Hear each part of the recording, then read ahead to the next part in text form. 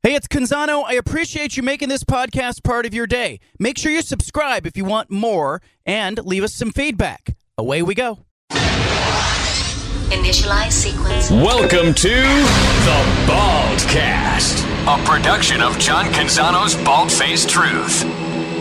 Well, it's Oregon-Washington week, and we've got a real dose of Oregon-Washington on this show, and it's been fun. I mean, you look at 114 meetings, and for the first time, you've got two teams ranked in the top 10 playing. Mike Vorel covers the Huskies for the Seattle Times, does a fantastic job. He's a great follow on Twitter, at Mike Vorel on Twitter. Mike, what has this week been like for you? Yeah, I think it's been interesting just to see the approach of, the coaches, the players from UW's side, because you go into some of these weeks and you get the rigmarole of it's another game, it's a faceless opponent, and people have that philosophy. And I think it's been a big enough game and a big enough week where Washington's coaches have kind of disregarded that. And they said, yeah, it's a huge game. They know that. They're saying that. Ryan Grubb, UW's offensive coordinator, agreed that it's the biggest game of his coaching career. Kalen DeBoer is also being pretty honest about the stakes here. So I think it's kind of transcended a certain popularity and a certain level of stakes where, everyone is acknowledging the scene here in College Game Day being in town and the stage and the opportunity at hand. Yeah, I want to go right to game day. You guys wrote about that in the Seattle Times, but how does that game day appearance frame this game or maybe change that game, or is it a distraction to have Pat McAfee interviewing Kalen DeBoer and, just the extra stuff that's around all week? I think it can be a distraction, certainly, but I also think it's something that they just have to accept, because if Washington wants to be what it wants to be and be on a certain stage and enter the Big Ten and be able to recruit nationally and present themselves as a national brand, they have to do things like this. And, just watching the Pat McAfee show the last couple of hours, and he's stationed inside Husky Stadium and talking to all the people back in Indianapolis, it's kind of evident how little understanding there is around this program where, he sounds flabbergasted. He says, oh, it's really beautiful here, as if he didn't know. And, I mean, I think at Washington, we market it as the greatest setting in college football, but you've got to have a microphone to shout that. And I think they know that this is an opportunity for them to do that, and that they have to do that to get where they want to be in the Big Ten. There's always a little extra electricity. I'm sure this game is a hot ticket. I looked on StubHub, and it looked like, you're talking about $300 if you want to sit in the lower level at Husky Stadium. How does this game match up to games maybe in recent history that you can remember covering as far as ticket demand and excitement? Yeah, I mean, this is the biggest one in my tenure. I've been covering the team since 2019, so I don't go all the way back. But, I mean, this is going to be the first sellout here since 2019 in the Apple Cup, and I believe the Oregon game that year also sold out. But all of a sudden you have a pandemic in there, and it's hard to build that back up in terms of hitting the highest highs. And I think, especially here, Husky Stadium, is proud of the fact that it has the loudest game in recorded history against Nebraska in 1992. There is that sense of nostalgia and sense of what Husky Stadium is capable of. So it's going to be interesting to see as you go in this weekend, can they hit that? They just announced that they're going to have a decibel meter on hand. Can they go over the 133.6 that they notably got 3 decades ago? I think they talk so much about the greatest setting and what Husky Stadium can be, and now is the time to show it. Let me ask you about the matchups, because we get hyper-focused on Michael Penix Jr. and Bo Nix, but the Washington defense, offense, strengths, weaknesses. Where will your eyes, or where is your mind right now in the run-up to this game as far as the key matchups in this game? Yeah, I mean, you just use the phrase, the run, and in terms of how well Oregon has run the ball and how well they ran the ball a year ago, where really, people look from a wider lens and remember that Washington won that game against Oregon, but Oregon ran for 313 yards, 6 yards per carry, 2 touchdowns. Washington missed 19 tackles in that game, which is the most in Kalen DeBoer's almost 2 seasons here. They couldn't bring Bucky Irving down. They really struggled, and they've been somewhat inconsistent in that area this year. So against a team that's leading the country, I believe, in yards per carry, can you slow the running game down enough? I think that's going to be the biggest thing, not the Bo Nix thing necessarily, not the Heisman comparison. Of course, Michael Penix Jr. has to be excellent. And on the other side, it really is him, but also those wide receivers going against a pretty new secondary for Oregon, a talented group, but a group that was not here a season ago. So I look at the wide receivers against Oregon's DBs and also Washington's ability to stop the run, and that's really going to make the difference. Oregon faced some adversity in week 2. I was at the game in Lubbock, Texas, and in the second half against Texas Tech, they had to really come from behind to win that game, and they showed a lot of mettle. Wasn't a clean performance. They made a lot of mistakes. They had a lot of penalties and such, but I like the resilience of that game. At what point have you learned about Washington this season? That's the question. Is I don't know that we fully have. I feel like, tomorrow's going to be so interesting because you see these things statistically, and the offense is what it was a year ago, plus some. Michael Penix Jr. has been so good, the wide receivers, the tight ends. I think we came into this season knowing exactly what they have in so many areas, but where we don't is some of those things, some of those places where they haven't been fully tested, like the run defense. The pass rush hasn't been what they expected it to be, at least in terms of sack numbers. Can they get the pass rush going against Oregon? Can the run defense stand up? Can the running game, which has gotten a lot better in recent weeks, continue to churn with Dylan Johnson? I think there is a certainty around Michael Penix Jr. to some extent, as well as the wide receivers and the tight ends, but everything surrounding that hasn't really been tested, and that's partially a credit to them blowing out pretty much every opponent. Even the Arizona game, they were a fumble away from going up 3 scores in the fourth quarter, so they haven't been tested, and they certainly are going to be tomorrow. Isn't it weird, though, when I think about Penix and Bo Nix, there's no part of my brain that can comprehend a situation where one of those guys makes a really bad mistake. I just think they're so good. They're so reliable. They're so calm. They're experienced. Do you see that the same way? Like, I look at every other facet of this game, and I go, hey, there could be a fumble. There could be missed tackles. There could be drop passes. But I'm not worried about Michael Penix or Bo Nix, like, throwing a pick six in a bad situation.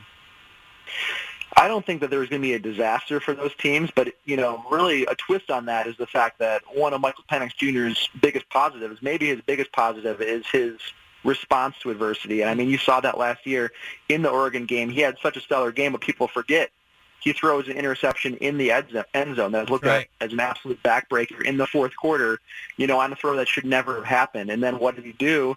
He gets the ball back, and I think it was 3 plays later, he rips the 60-yard touchdown to tie the game, and that's the one you remember. And his response to adversity, his response directly after interceptions has been absolutely elite, and that's something that Kalen DeBoer talks about. So obviously you don't want the mistake, and he hasn't made a lot of them. He only has 2 interceptions this season. But when he does trip up, the immediate response is typically immaculate, and I expect more of that tomorrow. How big is this game for Kalen DeBoer? Huge. Starting his career, I believe at 16-2 at Washington, he's already solidified himself to some degree. But when you're talking about becoming really one of those elite coaches in college football, it's winning on stages like this. And if he wants to build Washington into a perennial top 10 program, not one that peaks out and has great receivers and great quarterback and then has to reload over 2 or 3 years, if he wants to maintain that level, if he wants to recruit on that level, which they haven't really done to this point, it's about winning these games and establishing yourself and continuing to beat Dan Lanning and to prove that you are on that level with Oregon every single year. So they've won some really impressive games. They've done a lot, and they've exceeded expectations. But to stay there, you've got to win these games, and you've got to win these games at home. So it's another big test for him. Yeah, and I think it dovetails nicely into, I've been thinking about Oregon's path into the Big Ten, and it's evident that they're going to try to out-recruit everybody. They're going to try to, just get better players and live on that. And Washington, if they can win this game, I think they go into the Big Ten saying, hey, we beat Oregon twice in a row, and they can recruit off of that. How is that being talked about among Washington fans, coaches? How often does the Big Ten stuff come up? Yeah, it comes up often, and I think, when you talk about what the strategy is going to that league, I think Washington is at a little bit of a philosophical crossroads. But I think in the recruiting, it's pretty apparent what they're going to do, where in this upcoming recruiting class, they only have 14 commits, and that's on purpose. They're pretty much done with 14 commits. And why do you leave 10, 12, 13 spots? Because you're losing all of your best players on offense. You're losing the quarterback. You're losing the wide receivers, the tight ends. You're losing, a couple offensive tackles, potentially linebackers, and they want to be good right away. So this is a team that hasn't fully embraced the transfer portal in terms of numbers to this point, and I think they're about to. So, Oregon has certainly done that in recent years, and I think Washington knows that to maintain this level and to be good right away in the Big Ten, you can't rely on redshirt freshmen and true freshmen to get you there. I think they're going to make a big swing in the transfer portal this offseason and try to go in to the Big Ten with some new names, but hopefully maintain that same level. It's probably unfair to these two guys, but Penix and Bo Nix will go into this game tomorrow with people wondering who's better, who should get the Heisman vote. I put Penix on my ballot last year. I think I had him third on my ballot. I thought he deserved it. Is it unfair to these guys to say this is the game where we eliminate one of them from the Heisman race? Yeah, I think that is unfair. And I do think, talking about it is natural, and these are the games that separate yourself. But when you look at Washington in particular, just me being around that program, this is a massive game. But you look at the month of November for them, and if Penix trips up a little bit here, and then he beats USC on the road, and then he beats Utah at home, and then he beats Oregon State on the road, and then he beats Washington State at home, and possibly the last Apple Cup, 4 straight games to finish that season, you can lose one game and win the Heisman. Caleb Williams lost 2 and won the Heisman. And there's a lot more meat on the bone for Michael Penix Jr. this season. But still, this is a massive opportunity for both players to position themselves in that race, but I don't think it's an eliminator by any stretch. Do you think we have an undefeated team in Vegas at the end, or is it 2-1 lost teams playing? I would tend to say no, just because of the history of the Pac-12, and it's just one of those things where they have to show me. I think there is a real strength in the conference, as the records and the rankings have shown. I think Washington's really good. USC is really powerful. Oregon, I think, is really well balanced. Oregon State is a really quality team. Washington State, you can go on and on, but it's just such a gauntlet. And even for this Washington team, when they put so much into that, if they win tomorrow, like I said, you still have an absolute nightmare in November. So there's just so many opportunities to slip up, and I want to be proven wrong in that. But it'll be interesting if there is a one-loss team in this conference, with how good this conference has been, how that one-loss team will be viewed. All right, Washington now has a new athletic director introduced this week. I noticed they brought the marching band and the cheerleaders out. Felt a little bit like USC, Mike. What was that like for you to see a new athletic director come in, and how weird is that to have it happen on a week like this? Yeah, I had remarked to our columnist that it's just a little bit of a strange scene, because it's not like you're introducing the football coach where it's this visible name. No one really knew Troy Dannon in these parts, and when you look at the resume, extremely qualified, and I think it certainly seems like they made a quality hire. But you're bringing this guy in to steer the ship, and no one really knows who he is, and you bring in like you said, the pomp and the circumstance and the cheerleaders and the glitz and the glam. But I think it works out well in terms of doing that on Oregon Week and saying, here's our guy, here's the guy who's going to lead us into the future. We're on this stage, game day is coming. If you wanted to do this and introduce this man when the spotlight was already here, I think they found a pretty good time to do it. But they've got to pay that off on Saturday. Yeah, and look, I think obviously wins like this help you raise funds, help you recruit. There's a lot of tentacles to this. I kind of think we're seeing Oregon-Washington Part 1 and Part 2 might happen in December. I mean, do you think that these two teams could play again for the title? I think there's absolutely no question. I mean, there's still a lot to be seen with both teams. I think Washington's defense is better than it was last year. It remains to be seen if they're good enough. I think Oregon is the most balanced team in the conference, and USC might be the most powerful offensively. So it'll just be interesting to see how those teams compare to each other head-to-head. But certainly I think Washington is in a position where it's more complete than it was a year ago. Oregon is more balanced than it was a year ago. And to see this being potentially one of two, that wouldn't surprise me in any way. So we'll have to see how it plays out. All right, if you handed me the stat sheet at the end of the game and I could only look at one stat, I would probably look at Oregon's rushing yards to get a sense of how this game went. What would you want to see as your Rosetta Stone for this game? I honestly think that probably is the answer in terms of rushing yards as well as yards per carry. Third downs for both teams. Can UW get third down stops? Is Oregon going to be in position on 3rd and 1 and 3rd and 2 to roll over them? Also, UW has been really good and has had a huge emphasis on touchdowns in the red zone, and they slipped up a little bit in that area against Arizona. They had a fumble on the 5, which can't happen for that team, but they typically are really, really good about making it hurt. And one more thing, Washington is really, really good when they either give up a turnover, their defense is only allowed one single touchdown after 5 turnovers, and their offense, after they get a takeaway, is absolutely lethal. So who can make the most of a turnover in this game? That could spell the difference. Mike Vorel, Seattle Times. Read him at seattletimes.com. Follow him on Twitter. Mike, thank you for joining us. I appreciate you, and I'll see you in the press box tomorrow. All right. Thanks, John. There you have it from Seattle, where game day is already invaded. Look, I think there's just an extra electricity to a game day appearance from ESPN. I've seen it multiple times in the Pac-12, and it generally works out well for the home team. How will it work out for Seattle and the Huskies? We'll find out tomorrow. Leave it here. Coming up in the 4 o'clock hour, I've got a treat for you. It's going to be Softy, Softy, Softy, plus a little Michael Penix Jr. and Bo Nix. What am I talking about? Stick around. It's going to be a fun season for Blazer fans who are interested in seeing young players play and grow and evolve. And there's something to that as a sports fan. Maybe it's a little bit of an old-fashioned thought, but I liked the idea back in the day that we got to see college football players as freshmen and sophomore and then maybe junior and senior, and we got to see them grow and develop, and expectations were put on players, and we all know that the transfer portal has largely eliminated some of our ability to enjoy that because we can't really count on that trajectory or that arc being there and being present and being part of what we enjoy as sports fans.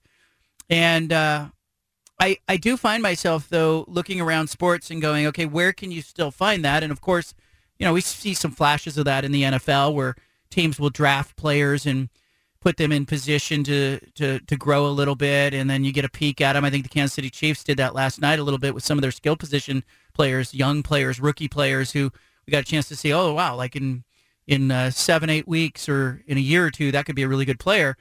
And certainly I think we've seen cases like a guy like Brock Purdy, who's the last player drafted in the NFL draft, and the 49ers end up leaning heavily into him. And we all go, wow, what an amazing story. Here's a guy that is a rookie in the NFL, and all he does is come in and win regular season games, and what's up with that? But people forget that Brock Purdy started like 40 games as a college player. We got to see him. I think it was 34 starts he had as a college player at Iowa State. We got to see that guy played in big games. He was lethal as a college football player.